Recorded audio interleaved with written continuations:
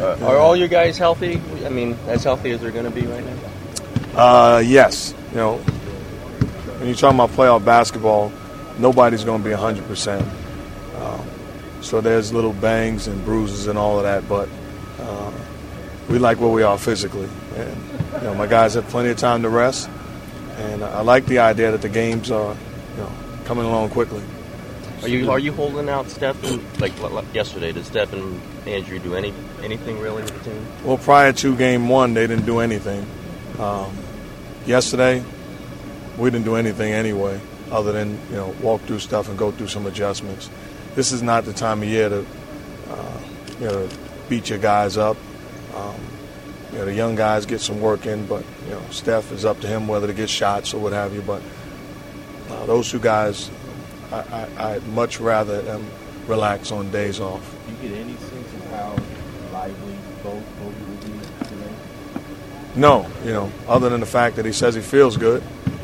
We stay in constant contact about that, but he's a gamer, and I think he's been looking for this moment for quite a while, so I'm really not concerned about him at all. What are the chances David Lee will play in the series? Not really sure. Staying in contact with him, talking to him, watching his workouts, and then we'll make a decision. There's a side of me that wanted to put him in down the stretch, game one, but it wasn't the right thing to do. You know, him sitting over there that long, so we'll play it by ear. What about his game made you want?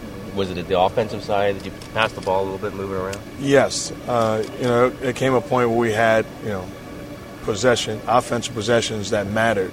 And he's a guy that obviously has a high skill level on the offensive end, and we could use as a weapon. But I thought it was asking too much to throw him out there at that time after sitting that long. Wouldn't be fair to him, and I wouldn't put him in that position. What was their demeanor yesterday and on the bus today? No, we're an excited basketball team. We are happy, thrilled, and still believing.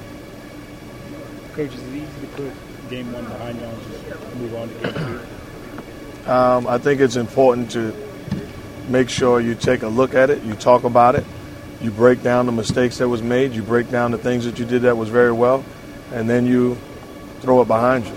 We've done that, and we're excited about tonight.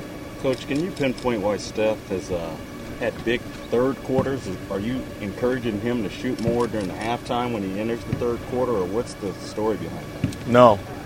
You got to ask Steph that. I just think he's more aggressive. Probably gets a better understanding of how he's being defended. And then we've had a past where we struggled coming out of the locker room. And I would probably point to the finger that, you know, him just being a leader realizes it's important for us to come out aggressive in the third quarter. Do you think the Spurs will do a whole lot different on him, play him different tonight, or do you expect him to pretty much do the same thing? Not really sure. We'll make the adjustments. That's what, you know, playoffs is about, adjustments. I'm sure they did some things that they, you know, probably feel good about in game one defensively, and we'll see more of it, but we'll be prepared.